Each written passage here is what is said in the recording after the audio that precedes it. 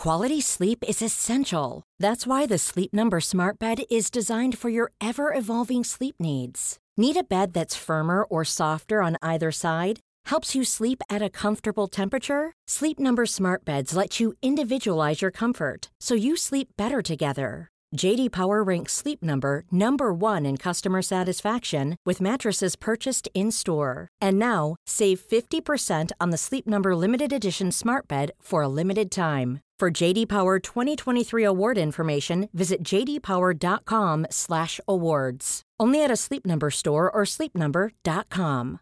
One size fits all seems like a good idea for clothes until you try them on. Same goes for healthcare. That's why United Healthcare offers flexible, budget-friendly coverage for medical, vision, dental, and more. Learn more at uh1.com.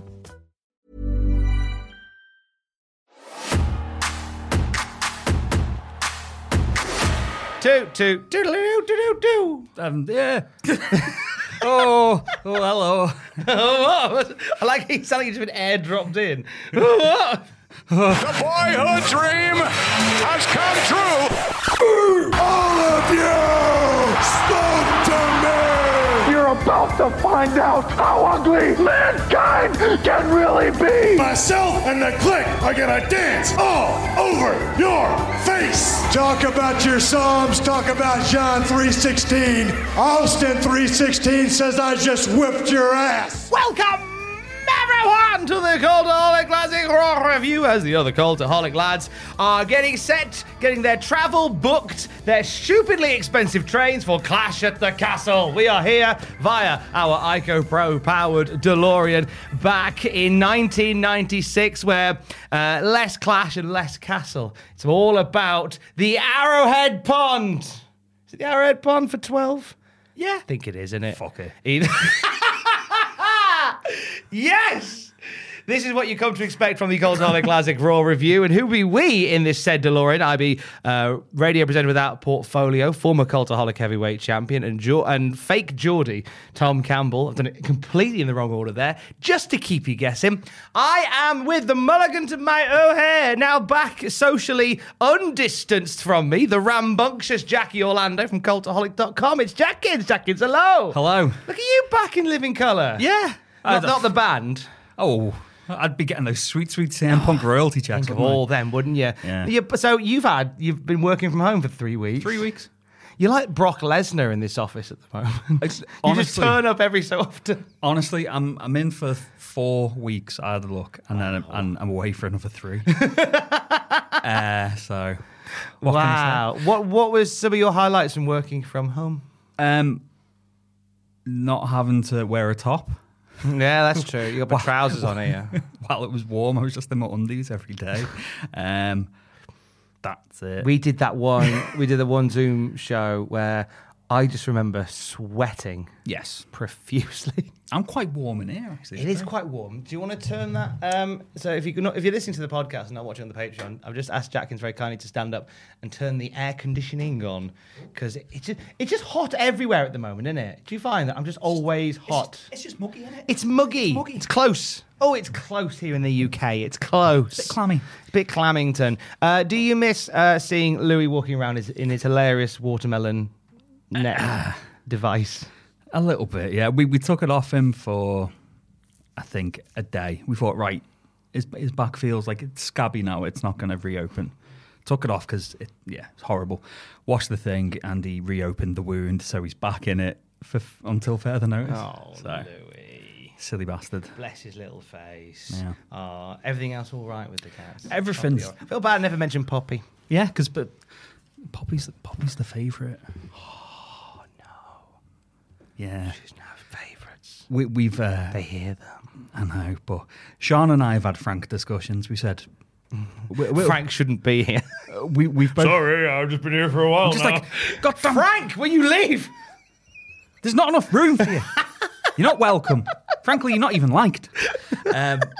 We've said, obviously, we plan on staying together, for as long as possible. Oh. But we have both said, if we ever do split up, that Poppy's coming with me.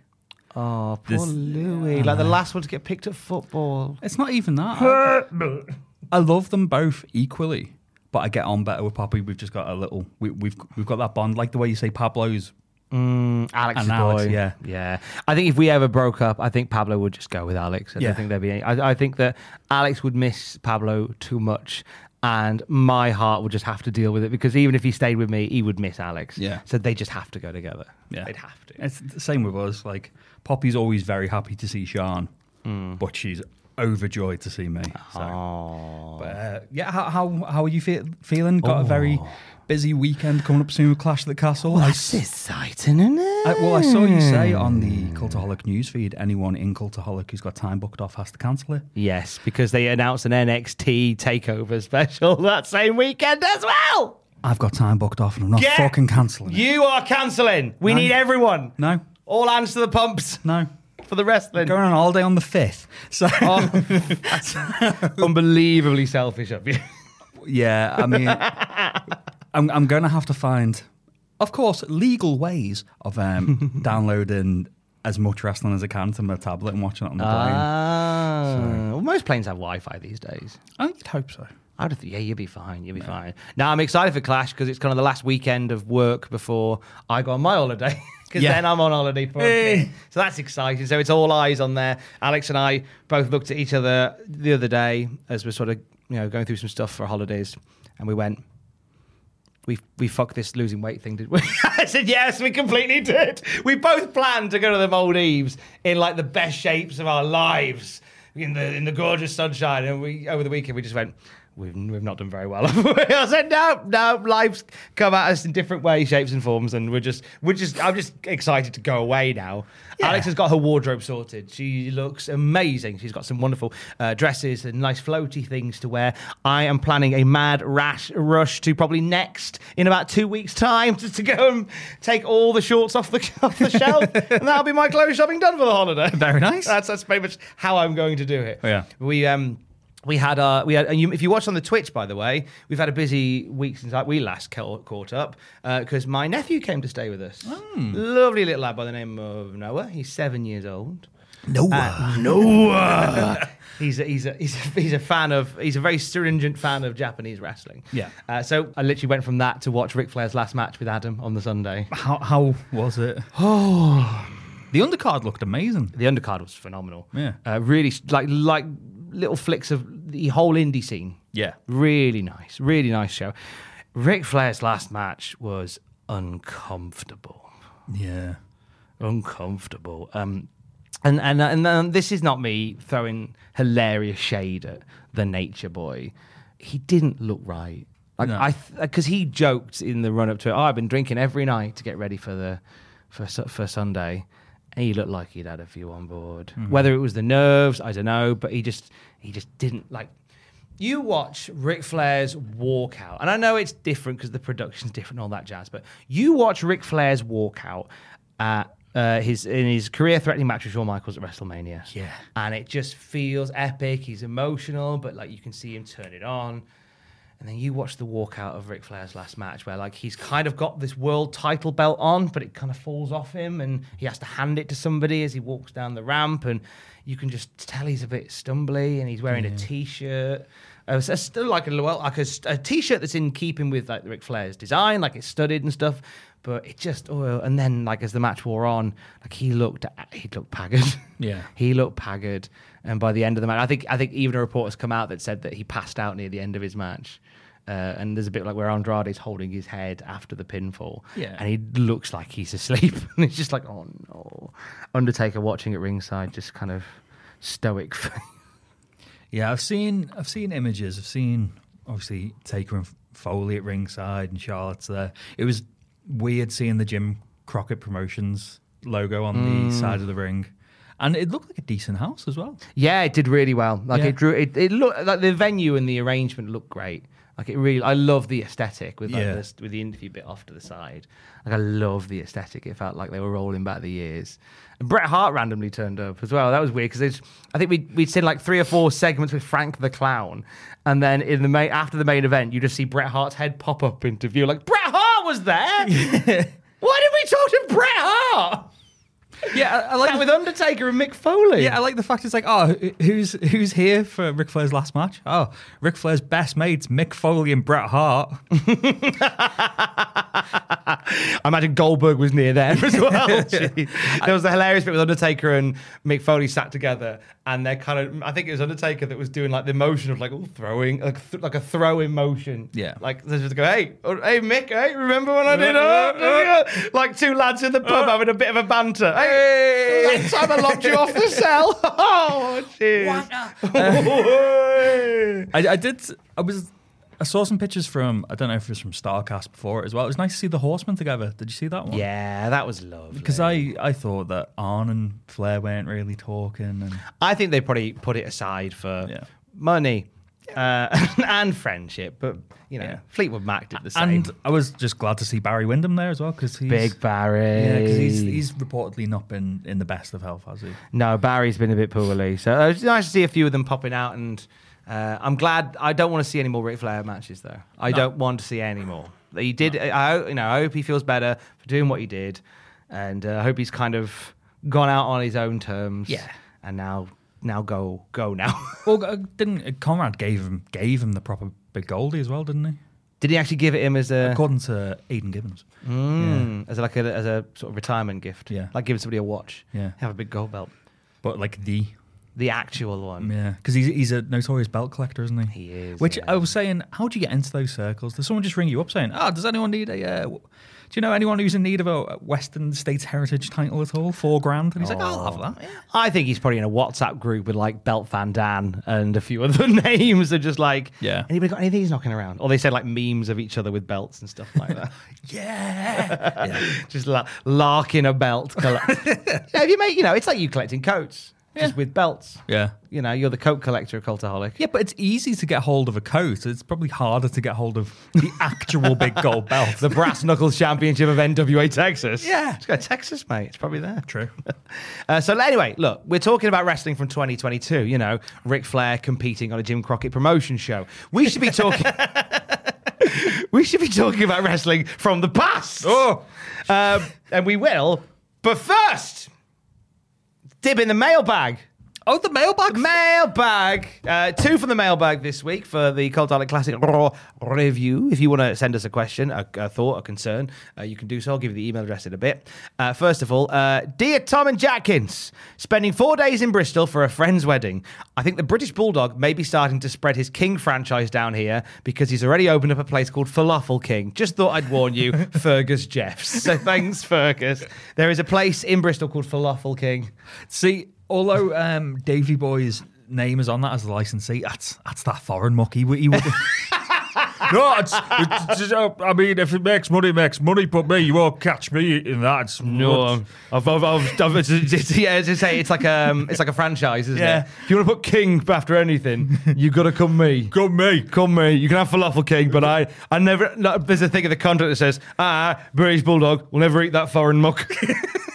Right, sign it there. Thank you very much. Shove that up your ass, but pay me. Do let us know how Falafel King was and whether they had any recollection that the Bulldog was the original franchisee. I do love a bit of falafel. I like a falafel as well. Dear Tom and Orlando. Oh, I like that. Thank you for making my long-distance commutes to see my partner much easier. I upset a lady in the seat next to me when I laughed too hard at the Bulldog Burger King commercial that you guys did a while ago. You're welcome. Making you uncomfortable on trains since 2021. My question is a boring, serious one, so apologies for that. If Shawn Michaels had been unable to compete at WrestleMania, say the Syracuse Sailor beating had legitimately ended his career, what would the WWF have done? Ooh. Who could they have built the company around? Would they have just kept Brett in the hot seat fighting off challengers? Thank you for all the laughs. David Kirk in Norfolk. No fucking way would they carry on without Shawn Michaels. It's real slim pickings, isn't it? Taker. Do you reckon Taker... Make him the feature attraction. Yeah, because Taker was so popular. There's a little bit in the wrestling news later which says a bit about that. But I reckon, they would have no choice. You could do Brett Bulldog again, but you've just had that in your house. I know that we've just had Brett Taker, but that's the only thing that could headline Mania. Unless they rocket strapped fucking Ahmed, but Christ. I mean, Ahmed, I think would have been probably a guy for down the road. I think, but in terms of getting to through WrestleMania 12, I think you're right with Taker. maybe you could have kept the belt on Diesel. Yeah. And had Taker beat him for the belt at Mania. Yeah. Have that feud play out the way it was meant to, with Diesel slowly turning heel, but whilst champion. And then have Taker beat him at 12. And then you kind of got a Taker run that leads into the Boiler Room Brawl with Mankind. I mean, you could even... I mean, do you think you could even put the belt on Mankind too soon? Owen? Brett Owen again? Owen's a good shout. Owen's a good shout. Maybe Diesel drops it to Owen. Ooh, I'd like that. Because, I mean, you could potentially have Diesel drop it to Owen. I feel like I'm going to hot shot it here because I don't know whether Owen is a heel and Diesel as a heel would be a thing. So maybe you go Diesel to Brett. Yeah. Then Brett to Owen. At Mania. Oh, at Mania. Oh, that'd be a bit of a spicy thing to do, wouldn't it? Have Owen beat Brett for the title at Mania 12. Yeah. Shoot. That'd be quite nice. Because then I'd be thinking Owen to drop it to Ahmed. Oh. Because if you're going to, I mean, the one mistake they made with Ahmed Johnson was like they kind of started strong with him. Yeah. But then they never really lit the fuse. Because it's been a bit tepid recently. We know it's going to... spoiler, it's going to get a bit hotter again, and then it's going to, it's just, Yeah. That's the technical term for it. You have to sing the Future Heads versions of Hounds of Love was it. by upcoming artist Kate Bush. Oh, I was trying to remember what the song was, and it is indeed that. Good shout. I think Undertaker, and then, so you're saying Undertaker, I'm kind of saying Undertaker, but then a bit of hot shottery to get it to Ahmed by the summer.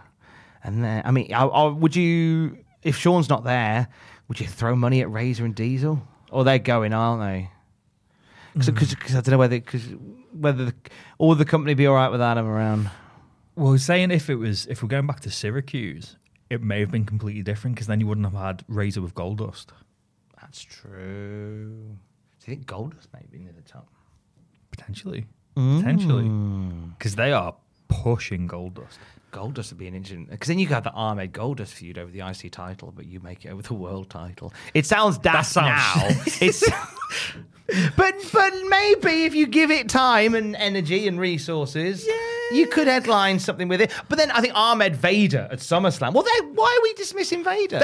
Why are we dismissing Vader? It's Vader. Vader Brett. Oh, there you go. Butter me up. Completely dismiss Vader. Like, if Shawn Michaels gets hurt, you literally just set Vader to stampede mode. Yeah. And just have him charge through the... You could... Obviously, he's working hurt, so you keep everything dead simple. And, do you do Vader Brett at Mania? Oh, I'd have that. Yeah? And you have Vader beat Brett? I kind of would. Oh, and then Vader's just like the guy. If you're careful with him, and you're like, by making him a bit like he only wrestles every so often, a bit like a Roman Reigns type. It keeps him special and it keeps him healthy. Because this would never fly because of egos and because of Mania as well. Do it like how Vader debuted in New Japan, where he squashed Inoki in 2 minutes and caused a riot. Mania main event. Have just Vader squash Brett. And I fucking love Brett, but imagine that. So the first time we see Vader is he walks to the ring for Mania main event and just obliterates Bret Hart. Yeah. I quite like that. Yeah.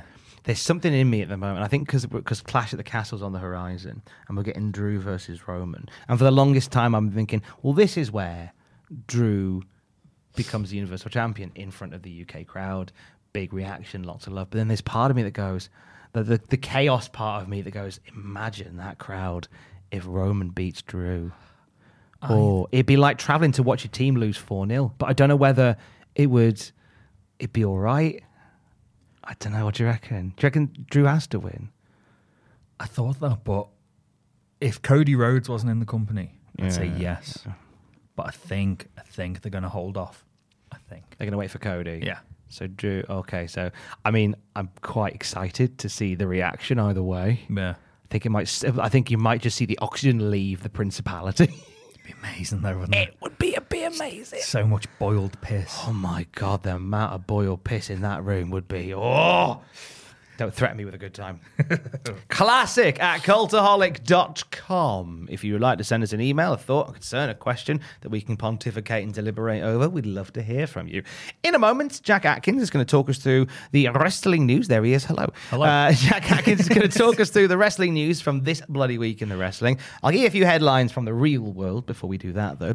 Number one movie in the UK this week is Nixon, directed by Oliver Stone, starring Anthony Hopkins. Never seen it. As the eponymous Nixon. It's portraying, the film portrays Nixon as quite a complex, deeply flawed, but an admirable character, despite the fact that he, in a lot of cases, wasn't much of that. Now, the film actually starts with a disclaimer that says the film is, quote, an attempt to understand the truth based on numerous public sources and on an incomplete historical record. Okay. So they kind of set out to go, we're going to try and tell the story. They try and do it a little bit as a fact-finding mission, but disguised as Anthony Hopkins film. Yeah. Obviously as well, because it goes to number one in the UK. Number one in the US is The Birdcage. Hey. Something slightly lighter.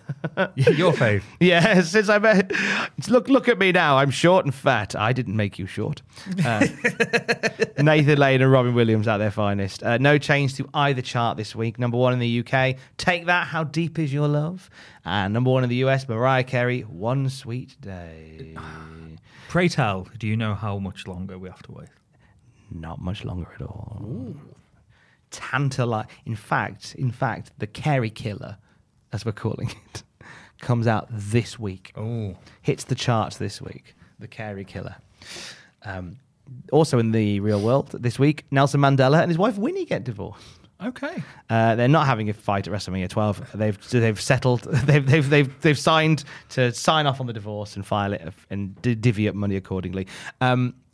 Winnie had an affair.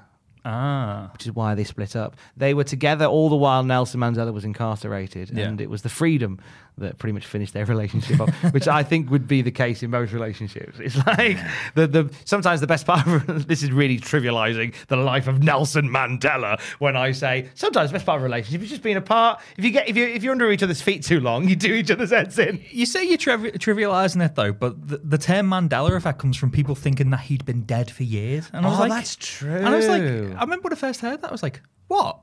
No, because Nelson Mandela was clearly alive until he died. Like, as we all are. But like, I never assumed that he'd been dead for years. I was like, well, no, it's Nelson Mandela. He's quite an important chap. We'd know if he died. That'd be a thing. Citizens of the UK this week were rocked by the news that humans were susceptible to mad cow disease. Oh shit, the bad. I remember that. That was one of the symptoms. That was.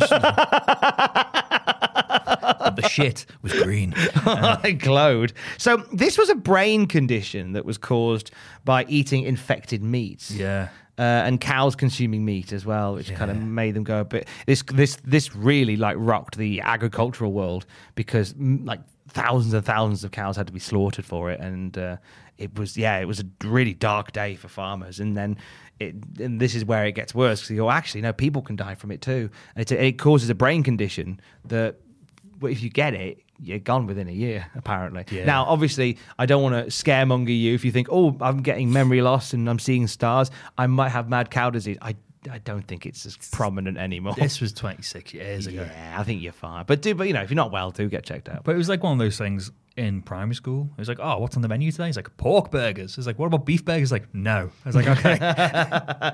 no more beef for you. Oh. Just in case. And then, it's still many years to go, but then we'll have the horse meat scandal. Yeah. In schools, and that'll take Finder's crispy pancakes off school menus everywhere. And foot and mouth disease between the two. Oh. How good are we? How good are we at culinary stuff? We're superb. We are sublime. I don't care what the French say. Get yourself down to BSC King. Beef King. Oh, don't worry. I've had them all checked. They're fine. They're fine. I interviewed them myself. I said, are you mad? And they said, moo. And I thought that sounded like no, so I've rubber stamped them. I asked if he was all right, and he said oink, and I went, yeah, it's fine. That's fine. They look like a horse. Is a camel the same as ours? Yeah, I think More so. meat in the back. Oh. I'll have one of them. Bit of hump. As Shakira once said, her humps are smaller and humble. Oh, so you don't confuse them with a cow. I hate when that happens. British Bulldog running a farm. I've got cows over there. He points at a field of donkeys. Is that a cow? There's a lamppost, Davey. A part of the Mars bar. Do you reckon it'll grow into a bigger Mars bar?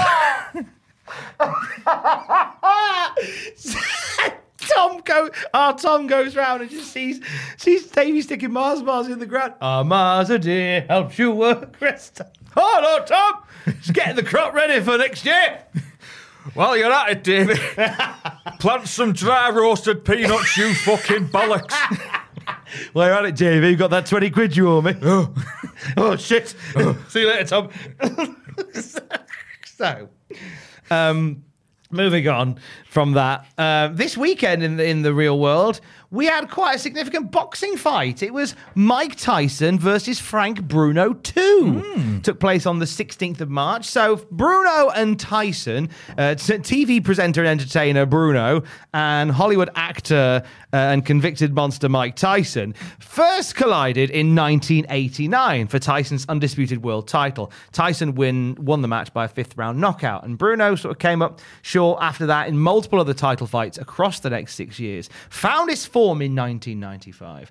Don King was representing the then champion Oliver McCall. He drew up a contract that saw Frank Bruno become top contender to McCall's title. He said a title fight was signed for September 2nd, with the provision being that they would have, that Don King signed a thing that said the provision would be their first opponent would be freshly paroled Mike Tyson. Ooh. So Tyson was released on parole following his conviction in 91. And when coming out of there in 95, he beat Peter McNeely and Buster Mathis Jr.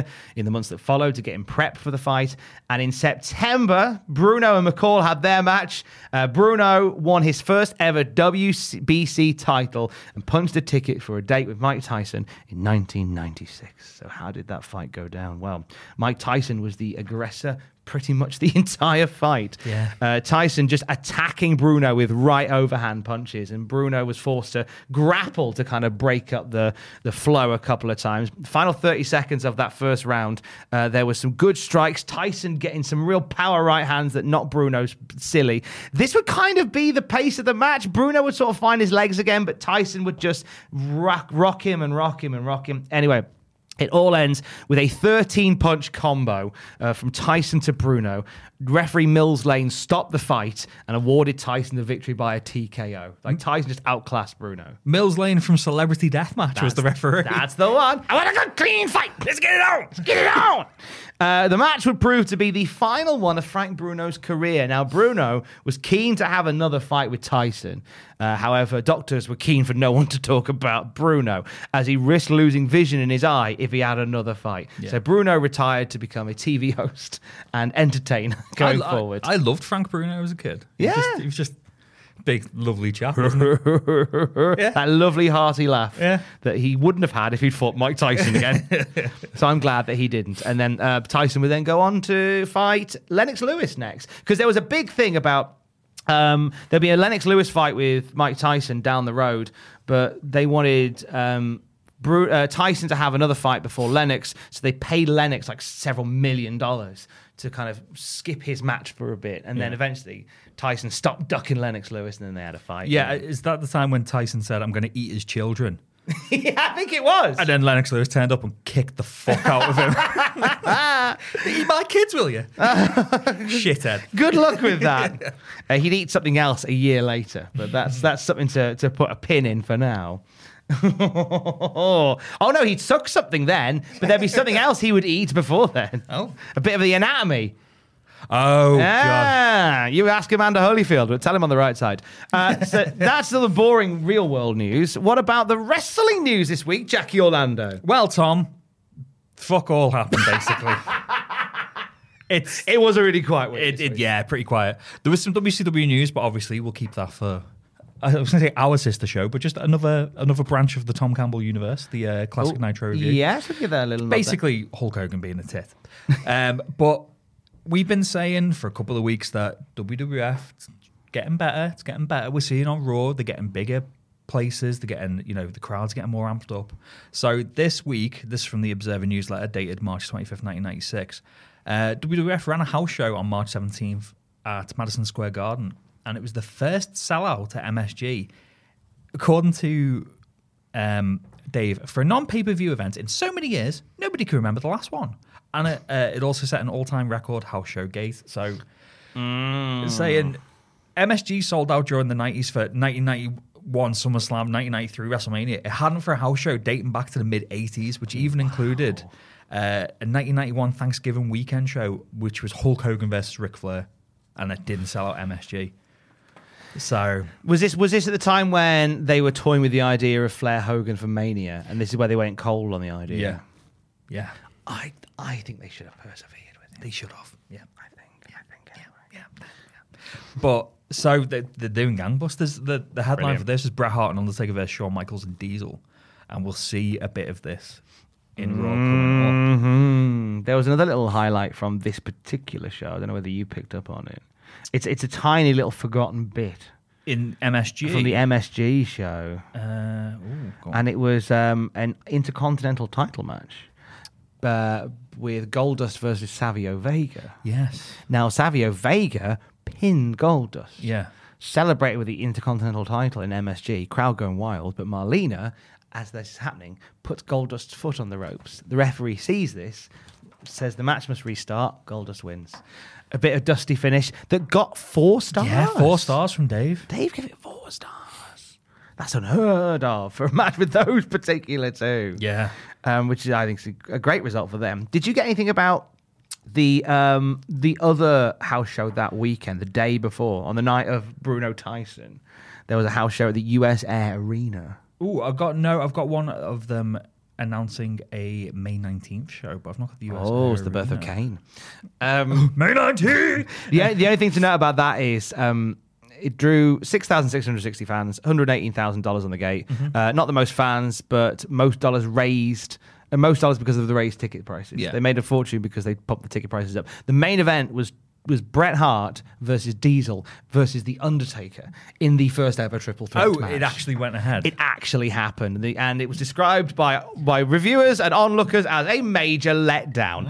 So because they hadn't quite mastered the art of what a triple threat match should be yet. So you had Diesel versus Undertaker to start with, and then the winner of that would then face Bret Hart immediately afterwards. Yeah. Oh, sorry. Bret worked first. Sorry, with Undertaker. Sorry, it's Bret versus Undertaker to start with. Diesel distracted Undertaker, and it led to Bret pinning Taker, and then Diesel faced Bret immediately afterwards, and then Undertaker distracted Diesel to allow Bret to get the pin over Diesel. Yeah. It was a hot mess. Again, they hadn't honed the art of a triple threat where you go, why don't you just let all 3 fight at the same time? Oh. And what's wrong with that? No, we have to have a tournament style because people would get confused if there's 3 people in the ring at once. Meanwhile, 20 miles away in Philadelphia, Paul Heyman's going, let him off! 18-man scramble! You bastards! As a kid, I was a skid, no one knew me by name. Trashed my home trust party because nobody came. no. Sorry, gone. As a kid. I didn't like triple threat matches. I preferred, but when I wasn't smart to the business, I preferred the elimination style of ECW. I didn't like the fact that it was like, oh, what do you mean one pin wins it? There's 3 people. It should be the best. But now it's like, oh, okay, because how you protect people with booking, Yeah. the storyline, drama, etc., etc. So as a kid, it was just like, oh, no. So whoever wins has to beat 2 people, not just get 1 pin. And I like that. Yeah. I like that you thought like that as a kid. It was like, no, this must be a competition to determine the best. Yeah. Whereas now I'm just like, oh, give me the drama. Yeah, that's it. Because it's a good way of getting out of some booking corners you painted yourself into. Yeah. By having a triple threat and then having somebody that isn't the main antagonist or the main protagonist pinned by the main antagonist. Yeah. You can have the third party do it, and then it's fine then. Yeah. And and everybody gets away with it quite nicely. So going back to Wrestle Bollocks, so they'd already started booking shows for May 19th, and it gives us an insight on how the landscape's going to look post-Mania. So for May 19th, it's going to be Michaels versus Diesel in a cage match, David Boy versus Versus Ultimate Warrior. promos are going to be sensational. Talking of good promos, Ultimate Warriors versus Owen Hart. Oh, poor Owen. Vader versus Yoko, and Goldust versus Razor Ramon. So one name missing from this lineup is Bret Hart, and rumours are saying that he's going to take a lengthy vacation after the Germany tour after WrestleMania because Bret Hart is the draw in Europe at this time. Do you know what he's going to do? Lonesome Dove. Lonesome Dove. Lonesome Dove. Cowboy Bret. They couldn't wait to have him back on. He's back on Lonesome Dove, playing a cowboy. I mean, there is never a right time to say goodbye. So it looks like Bret's going, but Ramon will be back for this tour. But they reckon they're just going to be like, you're jobbing every fucking night till you're out the door. And also with Diesel taking on Michaels as well in a cage match. Diesel's going to be doing jobs as well. But it's saying here, when the show was announced, the biggest reactions were for the Ultimate Warrior and Vader. Apparently everyone was like, oh, Warrior and Vader on this card. No, okay. That is literally all the WWF news this week. I've got more USWA news. Oh, give us some USWA news. Mankind was at the USWA. He challenged Jerry Lawler for the unified title on the March 8th. So is he being Mankind at this point? As Mankind. Ooh. So as he's put here, Dave, pronouns foul. Mankind wore a mask somewhat similar to Vader's strap mask, and it was never acknowledged on TV that he was Cactus Jack, even though Cactus Jack worked this promotion early in his career, and virtually all the fans recognised him. But Mankind, he's starting to, basically warming up, isn't he? Yeah, this is a good way to kind of get that whole gimmick, comfortable with a live crowd and stuff. Talking of gimmicks, the Headbangers debuted for the USWA. Yay! Martian Thrasher! And in the ongoing saga of Sid Vicious, will he, won't he? This week, he didn't do colour commentary, nor was he on television, nor was anything mentioned in regard to him being in that role in the future. Right. So after him saying, I'm retiring, I'm not, they've just gone, fuck off, Sid. Sid just can't make his mind up, the silly goose. What he wants to do. Well, I'm sure there'll be an opportunity for him to pop back to the WWF at some point this year. We will see. And one last bit, WCW. We said last week, Johnny B. Bad basically went to Bischoff, I don't want to do this stuff because of my beliefs and I want to be paid. And Bischoff said, go away. There was far more made of losing Johnny B. Bad within WCW than one would expect because he had taken great strides and because of the belief that he's the type of person who may make it big in the WWF. Wow. I didn't think there'd be that much hoo-ha about Johnny B. Bad going, but apparently so. And he's also been there for a long time. Yeah. So, and I think within WCW, one thing I'm seeing is so many of Hogan's heroes are coming in, and so he's surrounding himself with his little clientele of ne'er-do-wells. So I would imagine anybody that's been with WCW for a long time would be sad to see anybody who's been associated with WCW for a long time being shown the door, because it just makes Hogan a little bit stronger every time. Well, that's what the crux of this issue was about Hogan going mad with power and some stuff to do with Brian Pillman, but I thought that's going to play out on WCW, so make sure you listen to the Classic Nitro review. Week to week, we channel this bollocks, and I've got to say, and I've said this on Nitro review as well, Raw is so much better as a TV program right now. Oh my God, Nitro is awful. Yeah. Gosh, week to week, it's appalling. But you've got that hope. At the moment, we're loving life. But when I came on the podcast originally, we were like, got the Attitude Era around the corner. Don't worry about it. Yeah. You know what's coming. There's some good shit coming. You've got the good first hour of Cruiserweight action basically every week, and potentially the biggest angle the industry's ever seen. It's on the horizon at least. But let us get to Monday night. From Monday, March the 18th, 1996, we get a recap of Jackins' aforementioned MSG event. Diesel, Shawn Michaels versus Bret Hart and The Undertaker. Yes. And we see just a little hint of what we're going to see more of later. Diesel hitting Shawn Michaels with a steel chair. The bloody swine. Bloody swine. Big Daddy Cool is competing tonight. Plus, Billionaire Ted reveals his true colours. Our segment later on tonight with Billionaire Ted is a remake of the FTC meeting about the takeover of AOL Time Warner. So it's full of laughs and in-jokes. Good stuff. Like this podcast, basically. Hey. We open with the British Bulldog already in the ring. Do you want clattering? I couldn't wait any longer. I wanted to get in there and fight. I'll fight any bastard. Referee, take your shirt off and I'll give you a hand. Don't worry, I've got an opponent. Apparently it's Snakeman. You're Snakeman? Snakeman? Snake King. Oh, I tried it, but it didn't really take off. Apparently, it's a crowd too. I tried Boeing 747 King, but it didn't take off. Oh. British Bulldog, his opponent is Jake the Snake Roberts. He's back, baby. Dave Meltzer of The Observer writes, Jake Roberts really showed his age. Well, actually, not his age, but he showed Nick Bockwinkel's age in this match. Dave... Spicy Dave today. Yeah. Early into this one, our opening match of the evening on Raw, Roberts goes for a DDT, and Bulldog, with all the wit and cunning of a restaurant magnate, ducks from the ring to avoid it. Fuck that. Fuck that, da-da-da. No. Don't put that on my Mars bars, they'll never grow. No. You bastard. So that's what DDT stands for, is it? Yes, it is. It's a reference to anti-bug spray for crop. I could see the cogs turning there. Crop. I had some Night Nurse yesterday, but I had it quite late, and I think there's a delayed fuse on it, a bit like that scene from Wolf of Wall Street when he takes that drug. I feel a bit like him today. I was actually saying to Sean the other day when we were on holiday, I'm going to bring some drugs, NyQuil back. Oh, nice. Because it's fucking lethal. I once had to take someone, I had a cough, and you're only meant to take a capful, and I took it, went to sleep. When I woke up coughing, I thought, oh, that's not really kicked in. I'll take another capful. And it was that scene of the Wolf of Wall Street. Went to work the next day, just like, hello, I'm twatted. Yeah. I just sat there, just like, I'm battered.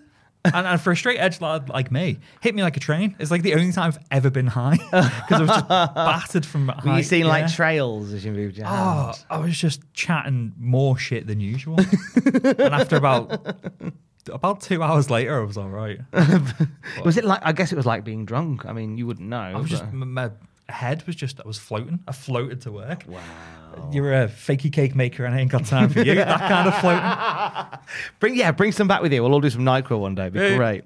Lawler and Vince rag on the Tyson Bruno fight, saying that they gave the fans less than 8 minutes of action, whilst Michaels and Hart are going to give them 60. That's an easy little easy goal that is for them. I bet the buy rate for the boxing was about 15 times what Mania probably. Bulldog starts battering Jake from here. Cornette even clocks Jake with a tennis racket behind the ref's back. Lawler announces he's in a first-time ever match that nobody in the WWF has the guts to attempt, and we can see it for ourselves on Superstars. I don't know what this is, but I guess we'll find out next week. I looked it up. Oh, did you? Tell us what it is. He just faced a jobber called Al Jackson. I'm sure I got the right for the air date and stuff like that. I presume, I don't know whether or not, does it a special match, like a special gimmick? No, it just said Jerry Lawler versus Al Jackson. I clicked on him, and this was the only televised match of Al Jackson's career. Oh. So. Maybe that's why maybe everyone's too scared to fight Al Jackson. Yeah. Potentially. Maybe. We'll see more about that next week, hopefully. Jake's comeback thwarted briefly by a Jim Cornette distraction. Roberts, however, rolls out of a running power slam and hits a DDT. And it doesn't matter how old you think he looks, I think he acts, those DDTs are forever crisp. And gets a big reaction. Big pop for the DDT. Cornette pulls Roberts out of the ring, though, to break the cover. The naughty man. Jake returns the sentiment by getting his snake out. It's so big, it can wrap it around his shoulders. Cornette sees Jake approaching him, waving his snake in his general direction, and he runs off. Roberts, whilst playing with his snake outside the ring, gets counted out. Shouldn't really be wanking in the middle of a match. I've had some Night Nurse. It's the best I can do. Stop wanking. It's not wanking. I forgot about the anti-masturbation PSAs from WWE. I knew that would pop the boys. The only snake I play with is Damien. Stop wanking. Stop wanking. Type into a non-work computer, Jake Roberts, stop wanking. And you appreciate what we mean. Anyway, what do we make of Bulldog versus Jake? There wasn't a whole lot there, really. No, because it was weird. Because I said it felt like a house show match. It did, didn't it? There was no post-match angle, considering how hot it was the week before with the big pull-apart brawl between Camp Cornette and Jake Ahmed and Yoko. It just like Jake buggered off, heard the bell ring, and was still running around with his snake, and then Howard Finkel went, Jake lost. And he's like, what do you mean I lost? It was like, is that how he said it? Oh, Jake lost. Jake lost. Go home. it was very flat, but I thought Meltzer was a bit harsh on Jake. Yeah, I thought so. Yeah. Sometimes Dave really goes to the jugular on people. Mm-hmm. And I mean, I'm not a Jake the Snake apologist, but in ring, one of my faves of all time. Yeah. Especially is Mindfred. My money, the best promo of all time. I fucking love Jake Roberts. Favorite theme. One of my favorites as a kid. But He's a guy who doesn't need to do much. No, not at all.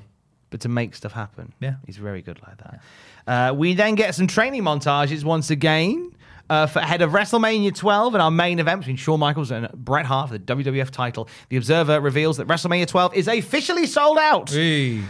Tune of 12,486 people have paid tickets to the value of $725,545. So they've made nearly $1 million before the doors have opened. And where's it taking place? Anaheim. Is it? Arrowhead Pond. Is it, yeah? Yeah, I think so. Okay. So I think it is. I don't know. I think it's the Anaheim Pond. It sounds familiar. Arrowhead Pond. I think it's the Arrowhead Pond. I had this on VHS. I seem to remember Arrowhead Pond. We get shots of San Antonio to start, featuring the Alamo, the San Antonio skyline, and a hop-on, hop-off river tour, which is a big part of the San Antonio scene. Is the river walk where you can just jump on and jump off a little boat. It's nice. Yeah. I feel like if I was doing day drinking in San Antonio, I would want to get a little boat to each pub. I don't know whether you can. You say that though, but you'd get out of one pub and be like, "Oh, I've had a couple of beers. I've had, Gonna get on a boat, packet of crisps. It's 400 degrees Kelvin outside. I don't know if that's hot or not, but it's hot as fuck outside. Mm-hmm. You'd be battered. You'd fall asleep on that boat. I'd have a little sleep on the boat actually." We blend to Jose Lothario's training warehouse, where Shawn is getting ready for Mania, quote, Jose's way. This is weightlifting, running up and down some stairs, and staring wistfully out of a window. Jim Ross on the voiceover suggests that Shawn and Jose may be working on a new strategy, as we get shots of Shawn doing drop kicks and headlock takedowns and Hurricane Ranas, which is his old strategy. Yeah. But maybe they're not going to give it away there. I do love the look of this old, even though it's a wrestling gym. Basically, if you think of any old rough boxing gym from fiction, and this is it, but it looked cool. It was like, yeah, I like this. I got a bit confused, and I don't know whether I misinterpreted it, where there was a bit where Shawn Michaels was chatting to Jose, and he says that, I remember I was about to drive out of my mum and dad's driveway, and I thought, I don't know what I'm doing. So then I rang you, because I know I've done all the training and the kip-ups and all that, but I didn't quite know how to wrestle. I rang you and I said, what should I do? And Jose said, just shut your mouth and open your eyes. To which I thought, wait, did Shawn go to Jose Lothario's school and not learn how to wrestle? Yeah, because that's what it sounded like. Said, I did loads of bumps and jumped around a bit, and then when it was time for my match, he just told me to listen. I was like, okay. First match, call it in the ring, brother. Let's go. That's what it sounded like. We've gone. If you're watching on the webcam, you may notice that we have very briefly paused. Or are we just sitting very still? I can be there like a young Phil Collins. Hello. Like you are a young Phil Collins. But yeah, I hadn't even twigged until you said that. I might have misinterpreted it. It might have been him going, having a little last-minute panic about what to do. I don't know. It sounded like Jose hadn't taught Shawn how to wrestle, but took his money anyway. Couple of grand. Thanks, Shawn. Thank you very much. We cut to Calgary, where Bret Hart is jogging in the snow. Cue cut to the inside of the Hart household, where we see the WWF World, the WWF Tag, and WWF IC titles belt plates in frames, which is quite nice, as well as the NWA Stampede North American Championship. We also see classic Hasbro figures of Ric Flair, Ricky Steamboat, Typhoon, and the Repo Man. Yes, we do. Glad he's a Repo Man fan. Yeah. Keeps that quiet. And we then get that tour of Bret Hart's house, which features a wall covered in Bret Hart magazine cutouts. I'd like to think that Bret Hart put those up himself with blue tack. Yes, he did. Look at me, I'm on the cover of the wrestling magazines. Yes, Bret, you are. I know, he's good at it. It keeps flopping open, though. And it's like, you've got to stick the cover you've got to stick all the pages, otherwise it'll just keep flapping. Bret, just trying to figure out blue tack. I don't want to cut them too much because I don't want to ruin the magazines, but I want to keep them on the wall so everybody knows it's my house. Is that how you know? All the houses look very similar in that street. Yeah. So, is this my house? Is this my house? Look through the window. Oh, yeah, there's pictures of me on the wall. This is my house. But having been a resident of Canada, every house does have the picture of Bret Hart on the wall. Is it like customary? It's true, yeah. It's like 1950s Britain, where it's like, every house has a picture of the Queen. Every house in Canada has a framed picture of Bret Hart. It's Bret Hart, Wayne Gretzky. Yeah, and Bryan Adams. And Bryan Adams. And YouTuber Brittlestar all along the walls there. We then see a little shot of Brett training with Stu. Stu indulging in his favourite hobby of just beating the shit out of his kids. Stretch him again. You little bastard. We see hot shots of Bret Hart's son, who's on the treadmill with his dad. Bret admits that his son is a Shawn Michaels fan, and he couldn't look more disappointed, saying, but then there's a bit here. I don't think he means to sound as pathetic as he does, where he says, "Well, yeah, Bret Hart's got a lot. Shawn Michaels has got a lot of fans around the world. I have fans too. I've got fans. I've got 4 friends." He just said it like, I've got fans as well. I've got 4 friends. My mum, my dad, my mum. You said your mum, Brett. Shut up. My dad. Don't say me, Bruce. No, Bruce. No, Bruce. I'm not saying you. Ross. Oh, yes, thanks, Bruce. Ross, Owen. Brett then continues his little thing of just little digs at Shawn. Yeah. I really enjoyed these. They're little digs. Like he'll say that he'll reference Shawn's break after his little beating in Syracuse. Like really runs it down. Doesn't he make eye contact with the camera as he's talking about it? It's like a little beating he had in Syracuse. He says the match is not going to be a dancing contest. Yeah, because he was saying, he's like, oh, he's a good athlete, but I don't like the way he shakes his ass and dances, blah, blah, blah. And I'm like, I'm with you, Brett. Yeah. All the way, Brett, me and you. I get it. Preach it, man, yeah. He says people shouldn't be looking up to Shawn Michaels. They should be looking up to someone like Bret Hart, who has respect for the wrestling business, because Shawn Michaels does not. Yeah, love what Bret's doing here. Just turning the screws a little bit. But what's interesting is to look at this back as with what we know now, and know that there was that little bit of shittiness and snideness between the two, and you're kind of seeing it come out a little bit. Yeah. In these promos where they're obviously playing characters, but you can see there. Well, Dave... Shawn, not so much Shawn, but definitely from Brett. Yes. Well, Dave was going on in The Observer saying for his money right now, he's one of the 2 best promos in the business. Because that's the thing with Brett. If you say to him, it's like, here's a script, go out and say this. And he's like, but he's like, right, take reality, because this is all real, Brett. Wrestling's real. Speak your mind. He's fucking great. Yeah. Give him something to moan about, and he's great. If he doesn't cut a promo and he just goes out and speaks, yes, he's excellent. Yeah, he's excellent. Fatu is in the ring for not much longer. He is facing Goldust here. We get a woman in the front row wearing a Goldust t-shirt. Laura claims that's Cher's daughter, Chastity Bono, who had come out as a lesbian the year before to much media attention. And would transition to become a man in 2008. But it's not her. It's just a slightly larger lady that Jerry Lawler makes the joke of. It looks like her. But even Vince goes, I thought Chastity had blonde hair. Anyway, Goldust is playing Man Games. He's wearing a kilt to the ring, like Roddy Piper does. Fatu starts strong, even lifts up his kilt at one point and starts spanking him. Yeah. Go Fatu, make a difference. But the way he spanked him, he didn't even really spank him. He just kind of open hand chopped his bum. He's like, that is a man who's never spanked another man.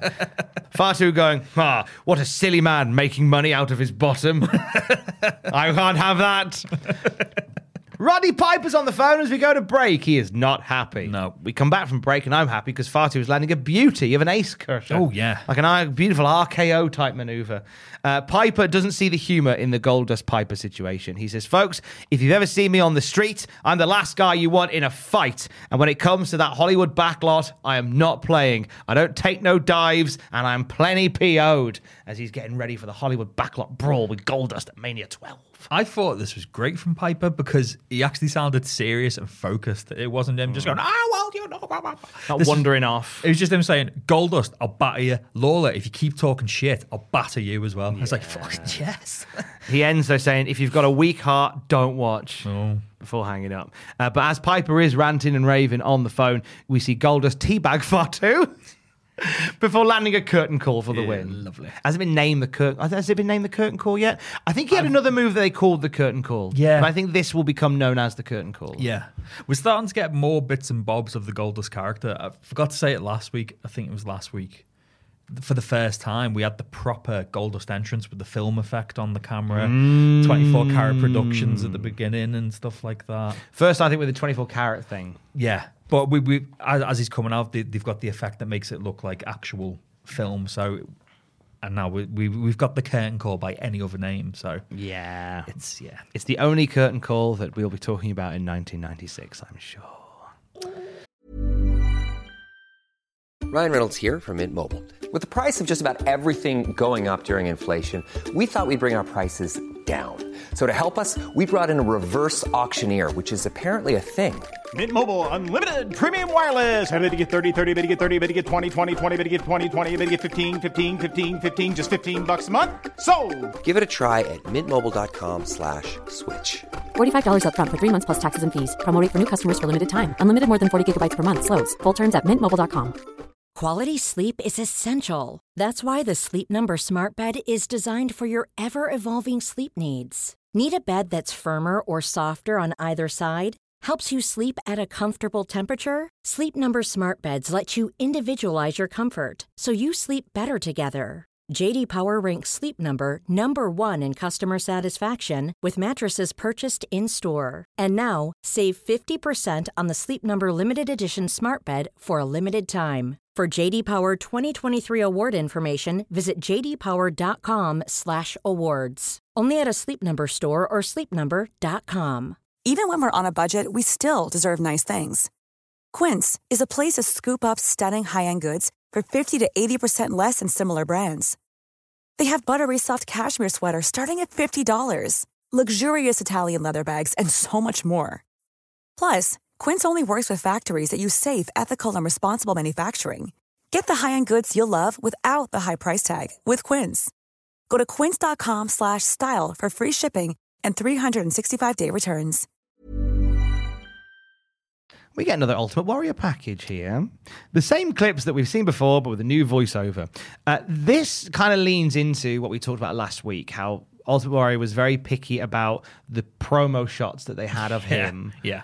And so he insisted on a photographer coming in to take the photos outside of WWF's one. Like a proper bodybuilding photographer, wasn't it? That was it, yeah. So I kind of wonder whether or not they cherry-picked these clips. They're just going to replay these same clips over and over again, week by week by week. Considering so much Warrior's done, like it's weird how they're playing the exact same clips each time. I as well, the thing I've got written down is for the last couple of weeks, Vince has kept calling him, he's the most reckless performer in WWF history. It's like, that's not a good thing. That just makes him sound shite. But then he kind of, in this one, sort of pulls back on that a bit because he's talking about, here's the biggest star, he's going to rip reckless. Here he says, will the Warrior return with the same reckless dominance? Yeah. So now he's not sure whether he's going to, which is a weird kind of throwback from what we were doing the other week, where it was like, he's definitely going to come back and turn everybody into powder. And now it's like, ooh, do we think he will? Like, you've been saying for weeks that he will. Yeah. So Warrior soon to face Hunter Hearst Helmsley. Good luck, Triple H. You'll run the company soon. Just bide your time. Hold your colour. We get an interview with Camp Cornette. A recap of last week's schmoz that we said, why didn't they sort of pick up on? It's because they're picking up on it here. Yeah. Ahmed, Jake, and Yoko fighting Bulldog, Owen, and Vader. We also get a clip from Superstars of this trio challenging Camp Cornette to a 6-man tag at Mania. So now we've moved on from it being Yokozuna versus Vader one-on-one, and they've gone, we're going to chuck some other people in there just to take the pressure off those for the best boys. Yeah. Cornette officially accepts the challenge for a 6-man tag, but says it'll only be even if they have 5 more on the other team's side because their team's so great. Owen calls out Yoko for carrying him with the tag team titles back in the day. Bulldog takes umbrage with Ahmed being the strongest of the WWF. Quote, that's right. Ahmed Johnson, the self-proclaimed World Wrestling Federation's strongest athlete. I don't think so. The British Bulldog is the World Wrestling Federation's strongest athlete, and we're going to find out who is it at WrestleMania. It was fun. I was kind of like leading into Vince and stooped down going, strong stuff. You so rag. Fucking awful. He does not like promos. No. And he does that thing, right? The reason he went World Wrestling Federation strongest athlete, because he's already in his head. Because I get this when I'm trying to speed through something. You're already thinking of the next words you've got to say. And so therefore, because you're trying to say it quickly, the words mash together. So that's somebody who doesn't want a promo. That's an indicator there that he doesn't want to do a promo. He wants to get it done quick. It's almost like you give him a mouthpiece like Jim Cornette. Yeah. Just let Cornette just stand there and flex your muscles. Yeah. So you go, Bulldog Ahmed, the battle of the promos. oh, fuck. Oh, injected directly into my cock. Cornette slags off Yoko, saying that he called the shots and he took him to the top, whilst Yokozuna was listening to that old fool, Mr. Fuji. He claims that Fuji is in the hospital with an injury and he doesn't know how it happened. He likely just tripped over because he's old. Did we miss the Fuji injury angle? Well, yeah, we didn't, because he kind of insinuates, he's like, oh, he fell down the stairs and hurt his knee. Oh, I don't know what happened. I may have been behind him when it occurred. Were they my roller skates at the top of the stairs? So I'll have to look into this to see if like Fuji was off because he wasn't well or something. Because until he mentioned this, I was like, oh shit, yeah, Fuji used to be part of this with Yoko. And he just like quietly disappeared and no one paid any attention. Dave reckons in The Observer that we're going to see Fuji come back as a babyface manager for Yokozuna. Which would be interesting if they do, because he doesn't cut a promo at the best of times, so I think he can just be like just he'd be there just to look pretty. Yeah, stand there and look pretty, Fuji. Cornette says they'll make creamed wheat out of them at WrestleMania, and reminds us, if you don't have a watch, that it is indeed 15:15 Vader. Yeah, because what time is it? Vader just goes, yeah, yeah. What time is it? Yeah. It's Vader time! He forgot very briefly. Vince McMahon shows pre-recorded comments from their opponents. And it's a video of Yokozuna, Jake Roberts, and Ahmed Johnson in the ring sort of before the crowd turn up. Yes. But initially, it's a very close shot of Yokozuna. Yoko, big old face. Cutting a promo, which I think is the second time we've seen him do it. And it's still odd to see him kind of drop the gimmick. He's very my brother. Yeah, my brother. He's very Samoan because he is obviously BSK. Yep. Jake Roberts says Jake Roberts tells Jim Cornette that you must always check the fine print of a contract that you have just verbally signed. He says because there is an additional stipulation to the match. If Yoko's team win, then Yokozuna gets 5 minutes alone with Jim Cornette. They demonstrate what could happen by using a mannequin with Jim Cornette's face drawn on a balloon as a head. And Yoko bonsai drops the mannequin. I think they were hoping that the balloon would pop. But it just span around 180. Yeah. Yeah. Cornette reiterates the stip for anyone that didn't quite get it, and then looks terrified as his friends in the Camp Cornette try to talk him round. When I first saw this, I was like, oh, I wonder if Brett drew on the balloon. But thinking about it, it's probably Lawler, wasn't it? It would have been Lawler, yeah. I think, because Brett's a very good artist, but Lawler's a very good artist as well. And I always find it funny in wrestling how they'll do something like this, where they'll go, oh, there's a stipulation, and because they've already said yes, they will do it. Yeah. Like, it ties them to it. Like, because I just go, I ain't signed anything, mate. You said you'd do it. Yeah, but you've got nothing to say that I'd do it, you know? But wrestling's funny like that. It puts me in mind of, and apologies, we are having some major issues with our camera as we're going along today. So hopefully, I'm going to try and move this. We just set fire to this cable. Set fire. I thought I'd fixed it the other day and I didn't. But anyway. Some say you made it worse. Yeah, some say I made the problem worse. I'm put in mind of TNA when Sting's trying to get a match out of Hogan. And eventually, Hogan gets so annoyed with Sting's hijinks as Joker Sting that he eventually just goes, all right, fine, I'll fight you. And if you win, I'll hand over the control of the company to Dixie. And then Hogan holds his mouth like, what? What did I do? And then Sting's like, hey, that's it, sorted. Thank you, got what I wanted, ta-ta for now. Like, well, that's wipes off the pain. That's not legally binding. Yeah. We all say stuff in the heat of the moment, but Hogan like, oh no, now it's legal. And he's like, oh shit, and there was a cameraman here the entire time. Wrestling is bollocks, and I love it. Best of bollocks, though. It's the best of bollocks. What do you think of Camp Cornette's interview and all that nonsense around there? It's all right. It's all right. Yeah. Did the job. It wasn't as good. Like I said, the pull-apart brawl last week was fucking great. Yeah. This week it was like, oh, Jake had a count out, and Bulldog butchered a promo, and there was a balloon. I was like, oh, okay. It keeps ticking over, I suppose. It keeps us ticking over. Before our next match, we get a recap of what went down at Madison Square Garden last night. The sellout MSG house show that saw Diesel and Shawn Michaels teaming up against Bret Hart and The Undertaker. We see Taker and Diesel fighting in the aisle at MSG, only for Diesel to return with a steel chair a short while later. Bang! Wipes out The Undertaker. Bang! Wipes out Bret Hart. Oh, match thrown out. Shawn Michaels tries to calm his friend down, and then Diesel, as Shawn Michaels back his turn, clatters Shawn Michaels with a steel chair. Boos everywhere. We get a little fan cam footage of the incident as well, which I think kind of adds to the feel of it. Yeah, of it being very unexpected and unorthodox. Anything could happen at a WWF event, even a house show. Like, I love all they've done here. Cameras pick up Shawn Michaels with post-match comments saying, "I'm going to kick his 7-foot ass." Let's put a pin in that for now. Yeah, well, going back to earlier as well, what Dave was saying, because even though they may have doctored the audio, I don't think they would have for MSG. The crowd came alive for Diesel and Undertaker fighting in the aisleway. And according to Dave, Taker got the loudest pop of the night. But you say that we saw Diesel hitting Shawn. Do you know who else we saw? Go on. Vlad the Superfan, front row. I was like, oh, Vlad! Oh, I didn't spot Vlad. Yeah. Oh, get in, Vlad. Yeah. I hope your documentary comes out soon. Yeah, I was so pumped for that. I was like, oh, fucking yeah. Maybe Triple H will bring that back now as well. I hope so. He's the only superfan I like. He never tried to get himself over it. You just couldn't help but notice him. Yeah, he just comes out. Well, he just wants to watch the wrestling. Yeah. What a guy. I love that about him. Yeah. Diesel is in action. He's against Barry Horowitz. Good luck, Barry. They're still using the match card of him wearing a lovely white t-shirt and glasses. like he's about to fight an accountant. Moment into Barry's beating, here comes Paul Bearer wheeling a casket to the ring.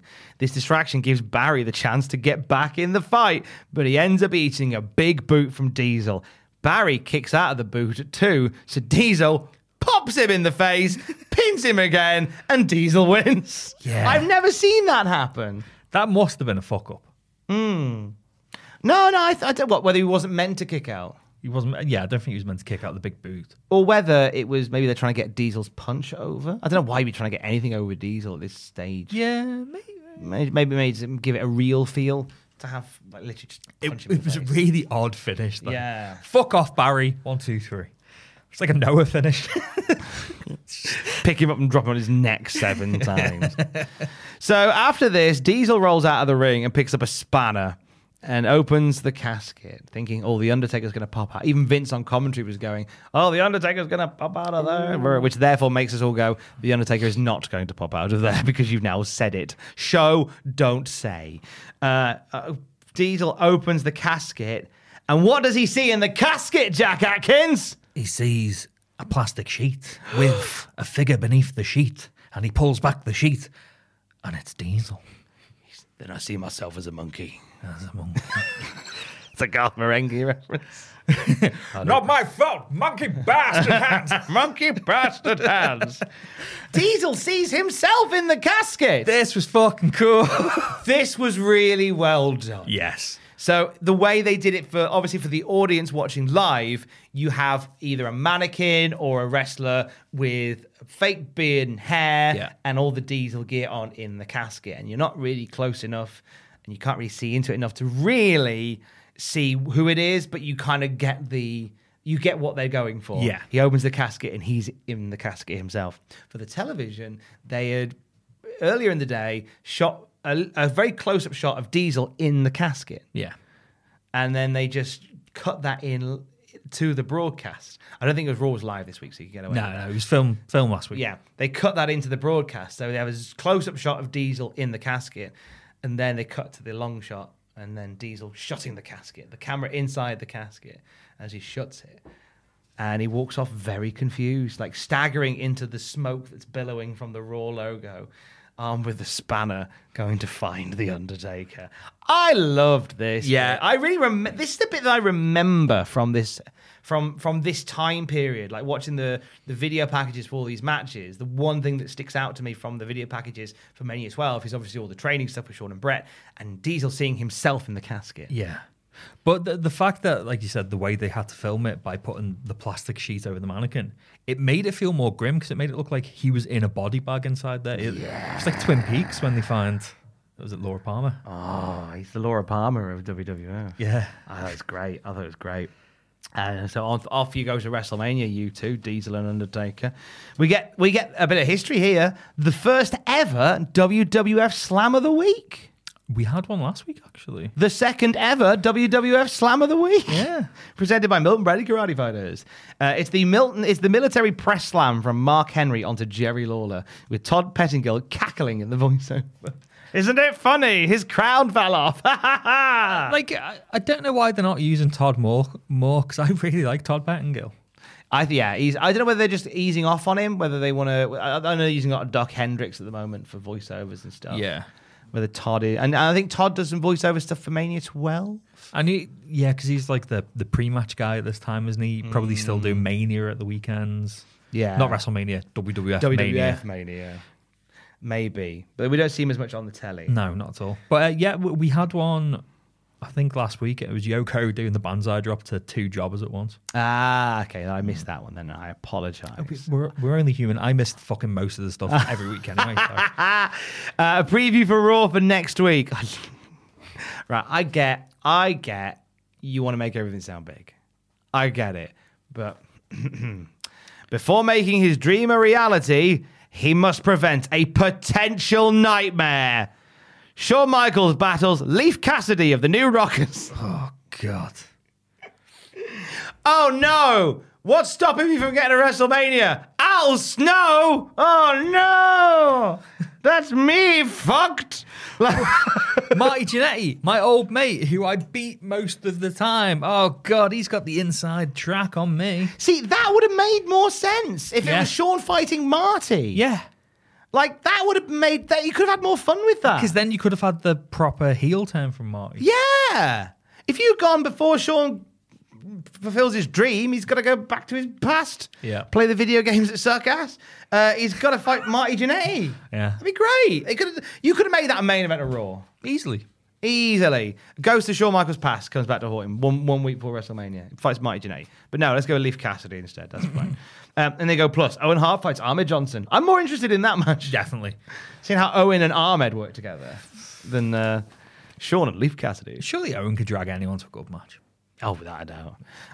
Tatanka is facing Bret Hart. We have a bit before this where cameras try and interrupt a team talk between Ted DiBiase, Tatanka, and the 1, 2, 3 kid. Yeah. And Ted shoos the cameraman out. Bugger off.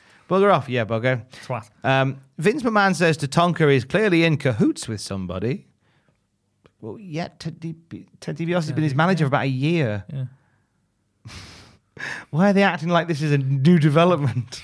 Like Tatanka's a founding member of the $1 Million Corporation. Yeah. Did we just forget about him? I mean, Lex Luger didn't. We know that much. No, that's very true. You sold out, Lex. Tatanka gets battered by Bret initially. I tell a lie. Tatanka batters Bret initially. Yeah.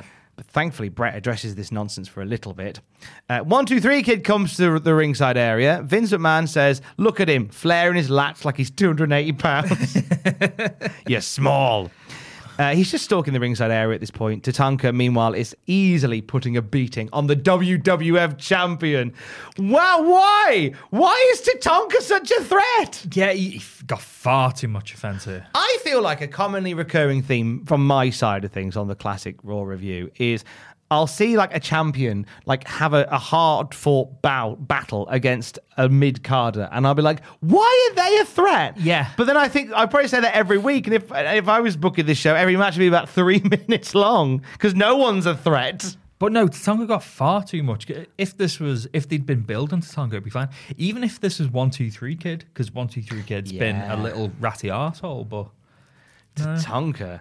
Anyway, Tatanka's putting a beating on Bret until Bret turns the tide with a small package, but that's only briefly. Bret counters a top rope nothing with a punch to the bread basket, and then he rolls into his moves of doom. Russian leg sweep, pa-pow, inverted atomic drop, ha-pa-pow, clothesline, ha-pa-pow, backbreaker, ha-pa-pow, second rope Bret's elbow, ha-pa-pow. Kid, however, grabs Bret on the apron to stop him from doing any more moves of doom. Bret moves, though, as Tatanka comes in, and he hits Kid by mistake. that's a move of doom. The dodging move of doom. A schoolboy roll-up is the move of doom for this match because Brett rolls up to Tonka for the lucky win over Tatanka. God. Phew. No way should Tatanka have been as big a threat as he was. No, and I'm definitely glad not. that's not just me. Yeah, and you know me, I'm a massive Brett boy. I don't know if I've made that clear. You have hinted at it. But it was decent, but the crowd were dead when Tatanka was on the offense. They weren't like, come on, Brett. They were just like, why is Tatanka giving him a shoe-in? When Brett was, on the comeback, they were loud for it. We're all of the same mindset. Why is Tatanka winning? Yeah, everyone's like, Tatanka, he's not been a thing since 1992. 3, 2, who cares? What's a Tatanka?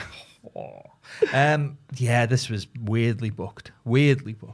Either way, that's our wrestling main event for Raw this week. But the actual main event is a Billionaire Ted skit. No. WWF continuing to mock Ted Turner and the World Championship Wrestling. But this week, they turn their attention to the FTC hearing where they talk about the buyout of AOL Time Warner.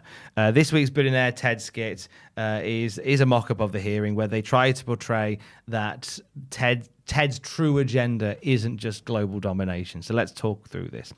Isn't just global domination. Yes, exactly. Yeah. We have a meeting about the AOL Time Warner merger that could make Billionaire Ted, quote, virtually omnipotent, says one of the board members. We have a board of people on one side, Ted in a dimly lit side of the room on the opposite.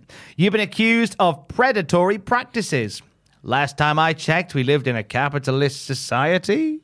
Question mark from Billionaire Ted, like he wasn't quite sure on the line.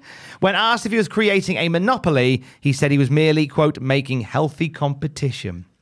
They asked, is the World Wrestling Federation your latest target? And this question makes Ted sit up and get big and angry. He then hits us with quite the promo, which pulls from some movies and other pop culture bits. After a you want answers, I want the truth, you can't handle the truth back and forth, Ted says we live in a capitalist society run by billionaires, of which he is one of them. I determine what you watch and what you don't watch. Do you know how many lives I've destroyed? Any idea how many companies I've put out of business?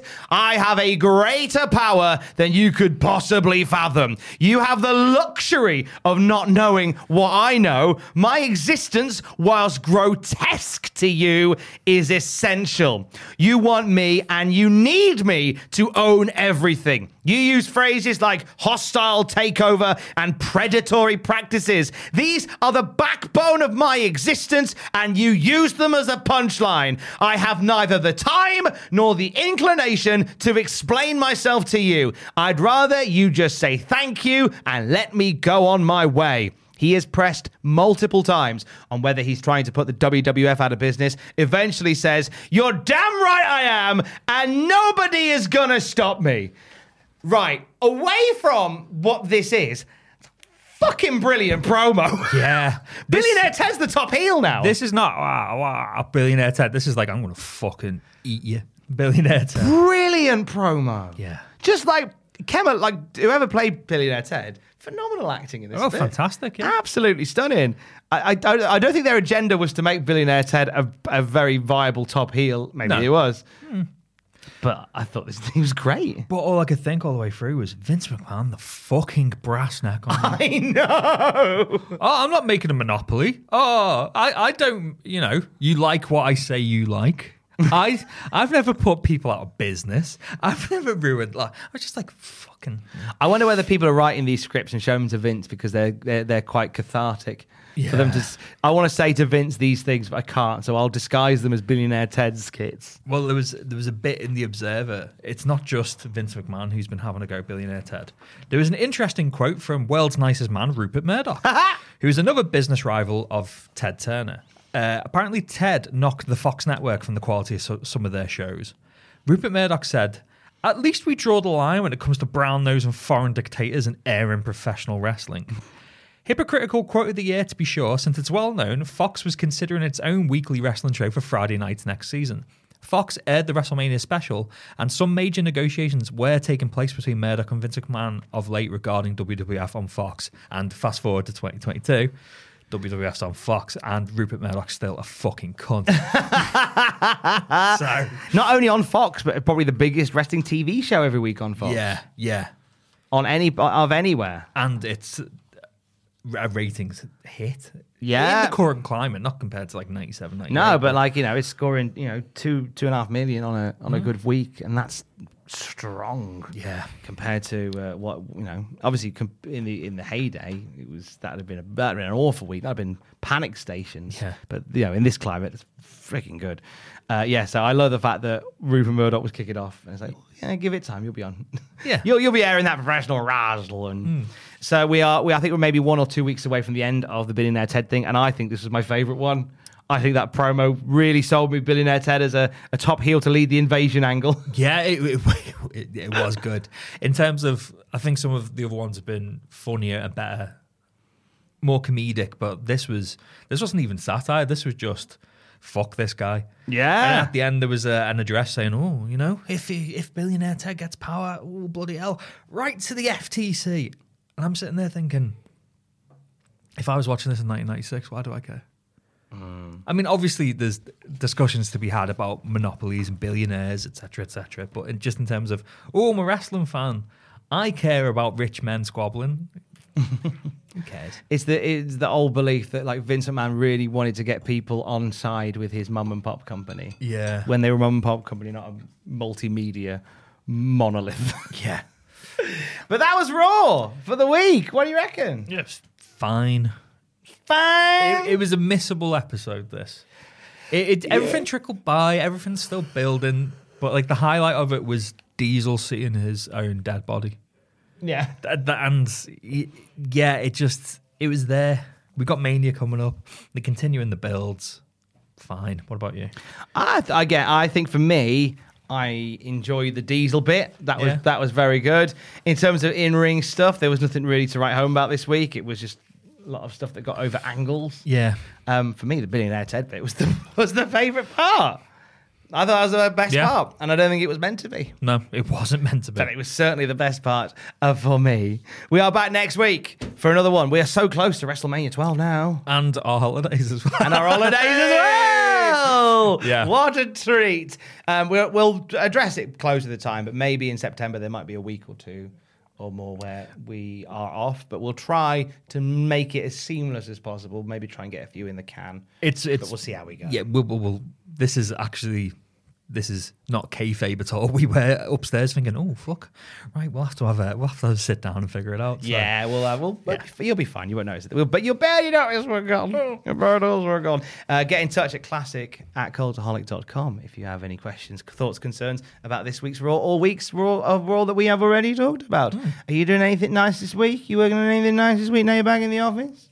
Came back in yesterday, saying to Aiden, fuck me, I've barely got any progress on this managers list recently. It just feels like I'm hitting a wall. And he goes, have you remembered Luther Reigns? And I went, Sausage! And I was like, of course, Luther Reigns. He's like, and Jimmy Wang Yang when he was a member of the Yakuza with Tajiri for a week. And I went, oh, for fuck's sake. Oh. So that was another 2 added to it. So luckily it just slotted him in, but it's never going to get done. It's never going to get done. It's a list that we'll just talk about for years and years to come. It'll never appear. Yeah. Never-ending list video. Whoa, whoa, whoa. Come back, Falco. You're number 84. Anything nice you're working on? I've started the next history of video, because obviously we did the history of the steel cage match. Another stipulation is getting deliberated upon, which we'll find out about very, very soon. Got a lovely piece to camera that I'm going to start writing tomorrow about a bit of a reflection on a wrestling angle and what if it hadn't had happened. Oh. I'll say no more about that. When the microphone's off, the questions will be asked by yours truly. And you won't hear them. Yeah, fuck. Until next time, fuck off. He is at Brat Atkins on Twitter. I'm at Tom Campbell on Twitter. Don't forget to join us, Falafel King. Oh, fucking shit. I'd rather eat Poo King. Fucking good old British poo made with beef which ain't tainted by muck, foreign muck. Good British cows, fucking feed them the beef. It's that good. Twat. Love you, bye. What he said. Hey, it's Paige DeSorbo from Giggly Squad. High quality fashion without the price tag. Say hello to Quince. I'm snagging high-end essentials like cozy cashmere sweaters, sleek leather jackets, fine jewelry, and so much more. With Quince being 50 to 80% less than similar brands. And they partner with factories that prioritize safe, ethical, and responsible manufacturing. I love that. Luxury quality within reach. Go to quince.com/style to get free shipping and 365-day returns on your next order. Quince.com/style. Mom deserves the best, and there's no better place to shop for Mother's Day than Whole Foods Market. They're your destination for unbeatable savings, from premium gifts to show-stopping flowers and irresistible desserts. Start by saving 33% with Prime on all body care and candles. Then get a 15-stem bunch of tulips for just $9.99 each with Prime. Round out Mom's menu with festive rosé, irresistible berry chantilly cake, and more special treats. Come celebrate Mother's Day at Whole Foods Market. For all the wrestling headlines in just 10 minutes, search Cultaholic Wrestling News on Apple, Spotify, or wherever you get your podcasts from.